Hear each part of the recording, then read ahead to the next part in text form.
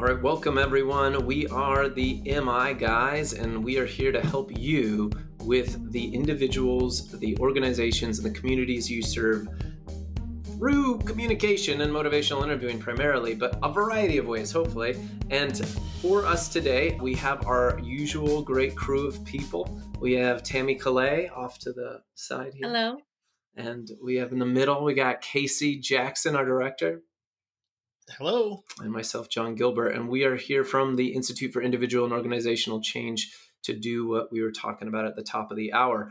Today, we have a particular topic called what is an evidence-based practice is the topic for us today. And so this is something that we were surprised by that we haven't really fully addressed yet. So it was kind of interesting to find out we've talked a lot about, but not necessarily addressed it directly. So that's what we're going to do today and try to get into like, what's the point? What is it? What's the point? And how does, our approach to how we go about things relate to it. So Tammy, did you have anything else you wanted to add for context or topic before we dive in? I just was going to say more on what you said in the sense that we've talked about evidence-based practices in our podcast and all those type of things, but it's been more so like a comment here or a little comment here. And so this is really diving into the topic, what is an evidence-based practice? And yeah, really diving deep into it. So that's what we're hoping to do today.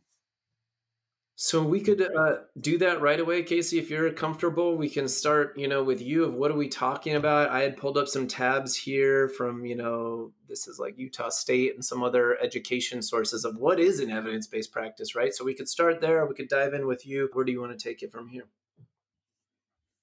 Heck, I'm going to dive in.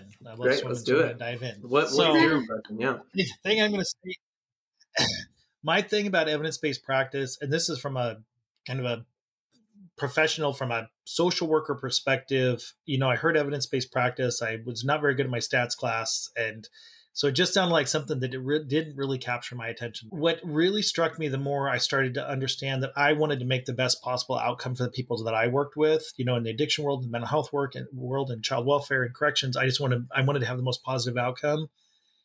And then I started to learn more about what an evidence-based practice was. And the thing that stuck with me, because I'm such a visual learner, is it just hit me when I started to piece these things together and I use this analogy all the time. If you think of a recipe that your mother or your dad makes or your grandparents, your grandmother, it's the holidays or it's Sunday dinner and everybody looks forward to what grandma's making.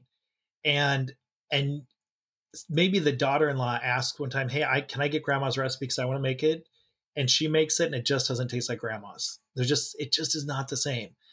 And an evidence-based practice is if you don't follow it exactly as written, you may not get the same outcome. And so if you don't follow the recipe exactly the way grandma does, and maybe grandma didn't write down everything that she does in that recipe. With an evidence-based practice, if you follow the recipe exactly, if you follow an evidence-based practice, which means there's research, there's science, more than just one, there's multiple indicators that show that if you use this as written, as designed, and you follow it exactly, you will get the outcomes associated with it. So when you're talking about an evidence-based practice, it means if you practice in this way, if you deliver your service in this way, as designed by this evidence-based practice, here's the outcomes that you will see. And so in almost every system, mental health, healthcare, schools, no matter where we're at, everybody wants to see better outcomes. Yeah, but very outcomes. Yeah, but I'm going to jump in, Casey. We talk about doing this more. So let's say I'm listening to this and I'm like, yeah, but it's the love that the grandma puts into it. It's the magic that happens there. And you can't box that. You're putting me in a box. You're standardizing me too much. I'm trying to speak, to what your initial response was of it being stats class, right? Especially social work versus we can talk about me later being an evidence-based person. I had a different response, but I'm saying that because aren't you boxing people in? If I'm on the receiving end, isn't there something just magical and special that I have that I bring to the table? Are you trying to make me say certain things? Is this a script? Am I a robot? If you wouldn't mind addressing that from an EBP perspective. Well, first of all, John, I'll say you are special and unique. I will always say that. And so, yes, you are very special and unique. And I don't ever want to take away from that because you are. You never And I'm not can. ever going to put you in a box because that just wouldn't. Anyway, right, exactly. So the thing is it depends on what you want to do. If when we're talking about grandma's recipe, everybody has the freedom to make whatever cookies they want to. They can make them however they want to. They're just not going to taste like the ones on Mrs. Fields you pick up at the mall. And there's a reason those are made very consistently. And a Mrs. Fields at the mall does not taste like a Chips Ahoy out of a box, even if they're chocolate chip cookies. And the Pepperidge Farms ones do not taste like the Chips Ahoy. Mm-hmm. But they're both chocolate chip cookies, and I guarantee they're using flour and sugar and chocolate in all three of those recipes. Mm-hmm. So you can make whatever cookies you want to. You have the right and the freedom to do whatever you want to, especially if they're generating the outcomes that you want. What it becomes when you offer up evidence-based practices, I'll tell you, John, this was really profound for me in an ethics training in the addiction world, and it has stuck with me for 30 years now. And what the trainer had said is, what would you guys think if I gave you a pill and you could use this pill to give to clients in the addiction world, that if they took this pill, it would increase their recovery rates by 60%. How many of you guys would want to find a way to get them a prescription for that pill? And everybody raises their hand. And he said, by involving family members in their treatment, that improves recovery rates by 60%. But most of you guys are going to come up with excuses why you don't want to include the family members because it makes your job harder. Wow. So you'll give them a pill, but you won't include their family. And evidence research shows that by including family members, it increases recovery rates by 60%. And that was my first splash of cold water in my face, because I didn't mind doing family therapy, but I'd rather work with the individual. So when you're talking about what happens behind that magic door, yeah, it may be great that I can build relationships and talk to people, but if I'm not improving their outcomes that they came in for or they were referred for, am I operating from the highest level of ethical standards? Mm-hmm. And then that's something that people get to decide. So that's why it's not a matter of putting people in a box or saying they can't be who they are, but you can make whatever cookies you want to. And if yours don't sell well at the bake sale, you can still make as many as you want to. But if your job is to make money for the school, then you probably want cookies that are going to sell. Mm-hmm. If your job is to help people with recovery, if it's your job is to help people with chronic healthcare issues, if your job is to help people with their mental health, if your job is to help people move to a better place in their educational experience, then wouldn't you want to use the most effective thing out there? The other one that was another jab in really helping me understand evidence-based practices, and I'm just going to do what I do because I know what I do works, is if you were going to have brain surgery, would you want to have an old school doctor who's been doing it for 50 years and says, you know what, I don't use any of that newfangled equipment. I've been doing this for 50 years. Or do you want to have somebody that came out of school and is trained on all the newest technology on doing brain surgery and reads all the latest journal articles? Who do you want to do brain surgery on you? The new but guy. you don't expect yourself as a professional to operate at that same standard where you're learning all the latest practices and how to. So yes, you have the right to do whatever you want to do professionally. You're not being put into a box just because you develop more advanced skill set. Mm-hmm. So that's part of understanding what evidence-based practices are about. It's learning how to do our businesses to the best of our ability to get the greatest outcomes we can possibly get based on the latest research we have available to us. So I have a question. So are there many evidence? I know we talk about motivational interviewing as an evidence-based practice. Are there many evidence-based practices? And then lots and lots and lots. And then how does one, and I don't know if you can answer this or not, but how does one become an evidence-based practice? I know there's data behind it, but is it just someone going, hey, I took some data on doing this specific thing, like you were talking about the recipe, this specific thing, and now all of a sudden it's an evidence-based practice? Or is there, I don't know. It's not quite that magical. Okay. It's not what it really is based on. And it's also why terminology has evolved over the years too, because now we talk about promising practices. Okay. We talk about evidence-informed practices. We talk about evidence-based practices. Some of the ways that we at IFIOC train MI is evidence informed. We train on motivational interviewing that's evidence based. So MI is evidence based practice, but then we weave things in of other evidence based practices like trauma informed into some like the trainings that I do. So when I'm training MI and trauma informed, that's an evidence informed training. Okay. There's no evidence based because there's not a massive amount of research about using MI in trauma informed care, and your outcomes are exponentially better. Okay. There's some promising practices and research around that shows it's better, but you have to have enough applying the model in multiple situations. You start to be clear, does it work in all situations? So all of those questions have to be answered with the scientific rigor that it requires. Then you can be specific about motivational learning is an evidence-based practice for affecting sustained behavior change. That's very specific. Some of the things we're doing, if somebody comes in with a broken arm, you're not using motivational interviewing, they have a broken arm. Yeah. But you have an evidence-based practice for dealing with a broken arm. Yes. That every, surgeon is going to use very specific. And why evidence-based practices evolve is because back in the day, you would put a plaster cast on it. Now what you know is the swelling can be so severe that you have to splint it before you cast it because of the swelling, because evidence shows that with a cast on it, you can affect circulation and all sorts of other things that are not promoting healing. So the more evidence we get, the more our practices evolve. So it's so a lot of things are evidence informed, and our service delivery, our interventions evolve as we gather more data, which then wraps around to John's initial provocative question about, but doesn't that paint me in a corner? I'm not allowed to be myself. And it's like, absolutely, you're allowed to be yourself.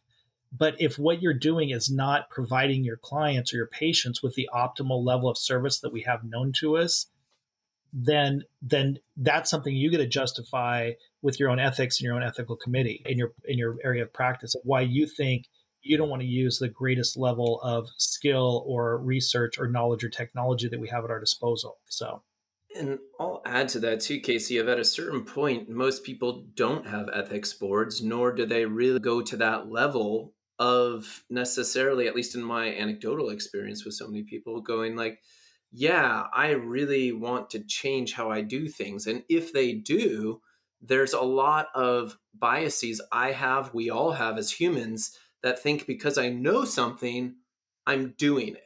And that is different than doing it, being about it versus thinking about it. And that's part of what you were talking about in the question you were asking to a certain degree, Tammy. It's that practice with feedback is what we know with lots of complex things is important for especially adult learning, but even all kinds of learning.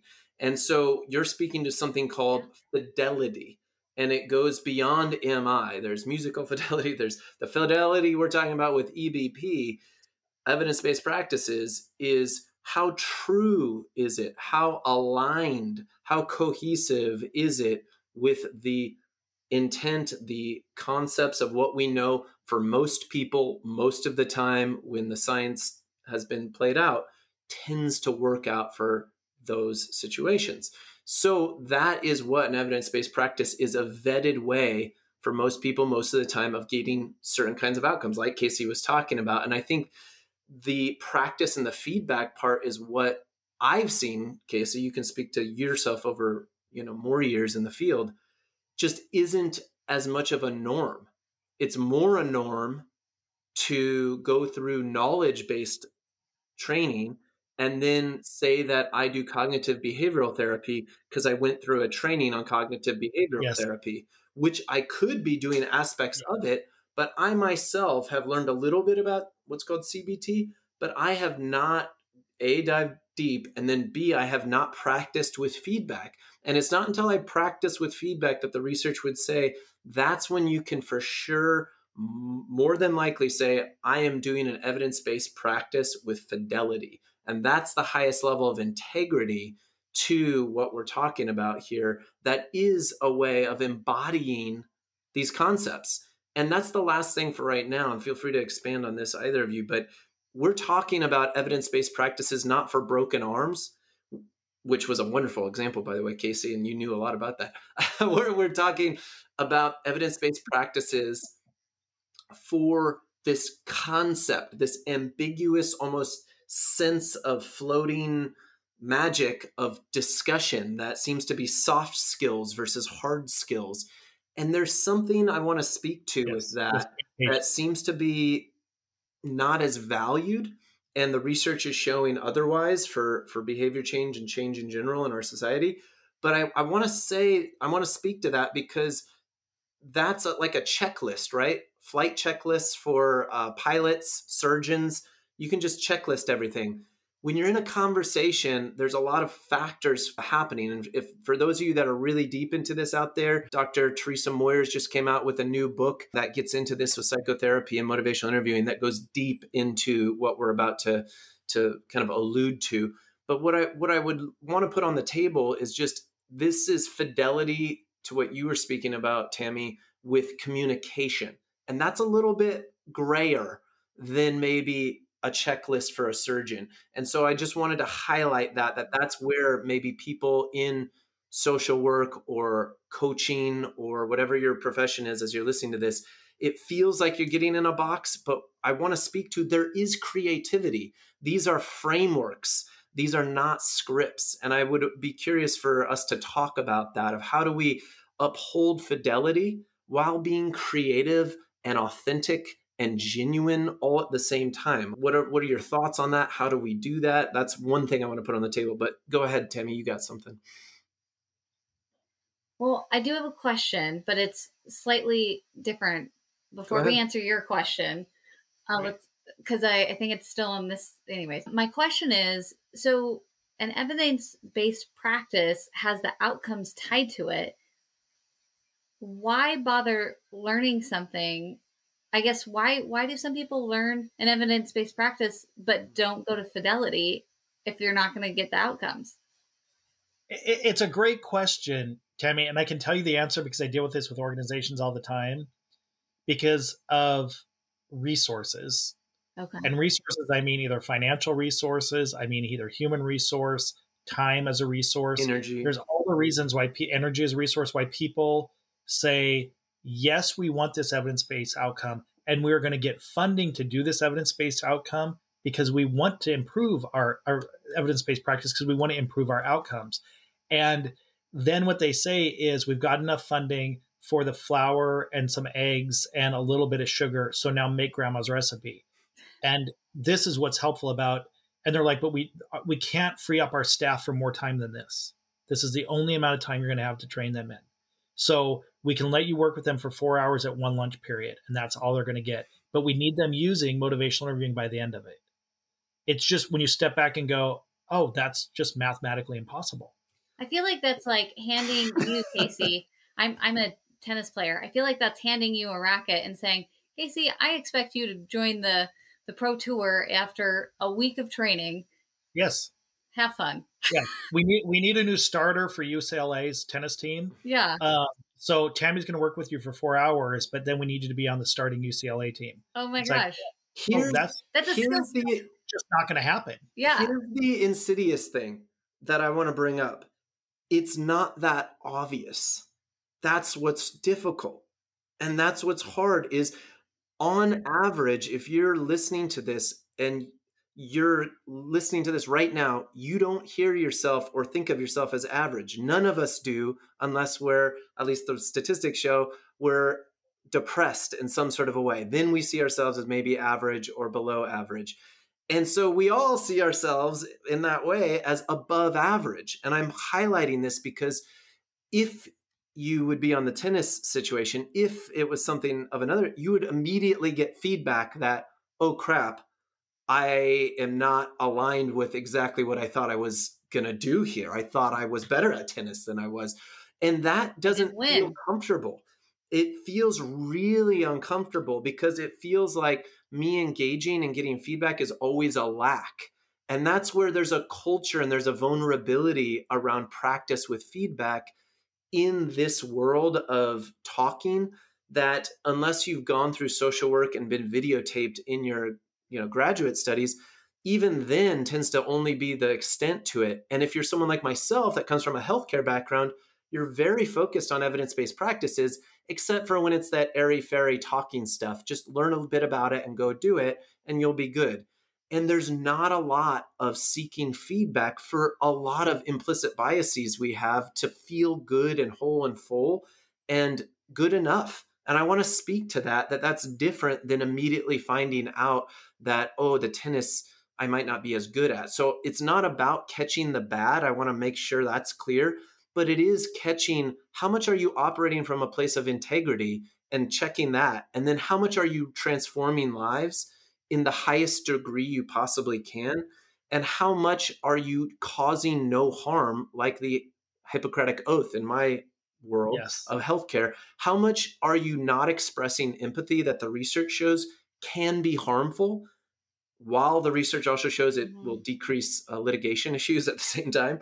But at the same time, how much then are you trying to be your best professional? How much are you trying to act from this integrity? And I think that's a catalyst for people to engage in why they would go about this, to your point.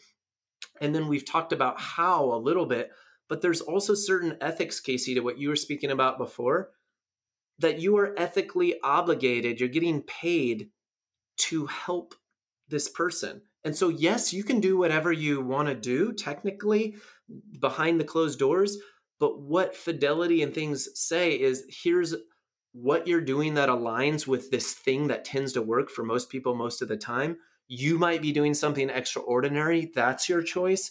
There's also this opportunity for you to have that much more impact given this frame that we're looking at it from. And I that may be a bit ambiguous of how I'm framing that, but I'm trying to throw this out there that there's an insidious difference of, as soon as we get into concepts like communication, it's not as clear when you are doing an evidence-based practice unless you're having a coach and working with someone. I think and it puts your one foot in each.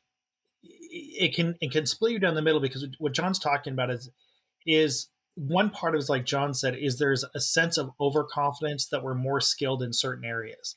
So what the equivalency would be, Tammy, in your example, is I'm a pretty good athlete. I can throw a football, I can step up the plate and crush a softball or a baseball. I've played when I was a kid. My parents had a membership at the racquetball club, so I played racquetball. And then the difference between you saying, hey, Casey, some friends are getting together to go play tennis. Do you want to come play tennis with us? I'm like, I've never played tennis, but I bet I can play well because I'm a good athlete and I know how to hold a racket. Yeah.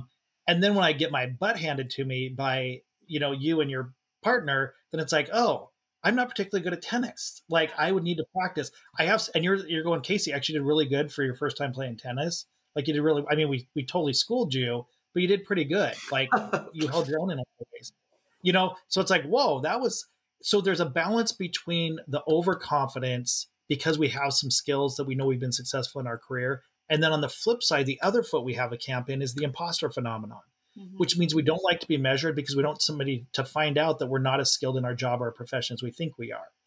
So one is we can say, well, you give me a client and I can guarantee, and this is what I used to tell myself, I know I can make friends with them. I know they will like me by the end. But I'm not getting paid to build a relationship with them. I'm getting paid to improve the outcomes in their life. So then we justify to saying, well, I do really well with my clients. All my clients love me. It's like, but that's not on their treatment plan. Yeah. Their treatment plan is not that they love you and they'll talk to you about anything. The treatment plan is they're trying to improve the quality of their life with these specific measurable areas. So then all of a sudden that triggers an imposter phenomenon of like, oh my gosh, am I going to get found out that I'm getting paid to do a job that there's days that I don't know if I'm qualified to do it with the population I'm working with? So I think that there's one foot in both of those camps, which makes it difficult then to embody an evidence-based practice, or why there can be natural pushback, or conversely, a natural gravitation for people to want to get better. For me, it was a natural gravitation. I was incredibly intimidated about getting feedback, but I knew just by my own ethical compass, I wanted to provide the best outcomes I possibly could for every single individual I talked to. Like, I was just continue to this day be committed to that as a trainer, as a clinician. The only thing I want to do is help them with their outcomes, whatever that is. And I need to continue to learn better ways to do that. So those are the times that you go, okay, if there's a better way to do this, then I need to learn this. Like, I know there's a way I need to learn this. And like John said, the way you do it is through practice and feedback, just as if you wanted to take a cooking class And you're going to want the chef to taste your food and give you feedback. Makes sense. Why are you taking the cooking class? Otherwise, you can just look out of the book and find out, how you want to do it. And once you develop that skill, and this circles all the way back around to one of John's first provocative questions, is once you learn how to master filleting a fish and poaching a fish, you can do some of your own style to it. But at the end, it's still going to be a perfectly poached and filleted fish. Mm-hmm. It may taste slightly different, but if somebody orders a poached fish and John makes it and you make it and I make it, and we're all experts at filleting and poaching a fish, it's going to taste really good. And everybody that walks away goes, oh, that was a poached fish.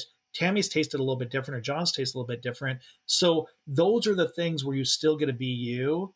But then even those aspects may be mitigated by an evidence-based practice, because if you're supposed to make a lemon-crusted, tilapia, then that's a very specific. So if you're throwing a whole bunch of stuff in there and it doesn't taste like a lemon peppered tilapia, then it's just not going to taste the same. Mm-hmm. So that's why the evidence-based practices really do inform what is the intervention, what is the outcome, and is there a procedure that exists out there that the abundance of evidence shows that if you do this as written, you're going to get this outcome. There's aspects of it that could be unethical. You're choosing not to use that if you have the capacity to. And the one that John brought up, I think, to wrap up with, that, like you keep saying, is insidious, is motivation is a method of communication. And so people think, I know how to ask questions. I know how to do reflective listening. Mm-hmm. There's nothing new under the sun with this. It's just somebody's repackaging and calling it motivational interview. Mm-hmm. And that's just, it's a huge misassessment that comes from a sense of, either arrogance or frustration, or of not really looking at what are we talking about, because this is a very specific set of how do we organize our language in a way to affect outcomes. And that is the nature of an evidence-based practice. Awesome. Wonderful. Well, that is a great introduction to all of this. So thank you both for that information. I think this is very helpful for just getting our foot in the door with this. If you want us to expand on any of this, you can email us at kccsecsey at ifisc.com. Obviously, later in the day for me, sorry. Yeah. And you can email us there if you're interested in the fidelity to what we're talking about with motivational interviewing. We helped co-author a tool that's being used quite literally around the world for fidelity with motivational interviewing, called the Motivational Interviewing Competency Assessment. And we have trainings on that for those that might be thinking to implement it in your organization, and quality assessment, quality improvement. You can go to ifisc.com and see the MICA, M-I-C-A, and click on that. That's a resource for you. There's a lot of other resources on ifisc.com related to the evidence-based practice of motivational interviewing, which tends to transcend a lot of situations. So if you want to engage with us more, we have a Facebook group, and you can engage with us there for IFIOC on Facebook, as well as you can, of course, subscribe here on Apple Podcasts and or YouTube. So there's lots of ways to engage with us. We'd love to hear from you and be of service to you. We're just trying to provide the communication solution to change your world, and hopefully the EBP perspective helped to progress that today. So thank you very much. And with IFIC, we're signing off. Thank you. Take care. Thank you. Bye-bye.